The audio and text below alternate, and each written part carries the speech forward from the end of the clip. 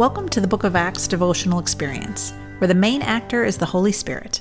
It's Thursday, August 26, and this is Karin Rivadeneira. I serve as Director of Care and Worship Planning at Elmhurst CRC.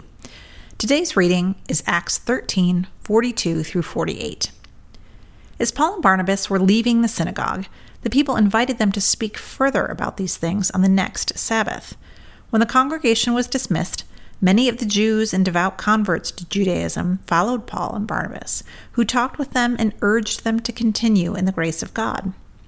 On the next Sabbath, almost the whole city gathered to hear the word of the Lord. When the Jews saw the crowds, they were filled with jealousy.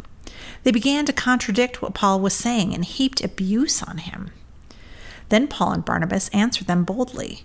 "We had to speak the word of God to you first. Since you reject it and do not consider yourselves worthy of eternal life, we now turn to the Gentiles. For this is what the Lord has commanded us. I have made you a light for the Gentiles, that you may bring salvation to the ends of the earth." That comes from Isaiah 49, verse 6. When the Gentiles heard this, they were glad and honored the word of the Lord, and all who were appointed for eternal life believed. Now, a curious thing is happening here.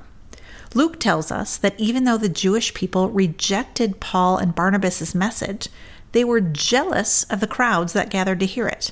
In other words, they were jealous of a thing they didn't even want. But jealousy is sneaky like that, probably because sin is sneaky like that. It doesn't take much for our eyes to wander away from the gifts and callings and opportunities we've been given and focus on what others have instead. At least, it doesn't take much for me. So what's the solution? How do we fight our jealousy? This passage gives us a clue, where at the end we're told that the Gentiles were glad. Glad or gladness is one of my favorite words. Gladness offers a mix of happy and grateful. And that's what the Gentiles felt. They could have whined that they were second in line to receive the gospel message, but instead they were happy and thankful to hear it. And because of this, rather than succumbing to jealousy, they believed. Gladness opened their hearts to God. And gladness opens our hearts to God too.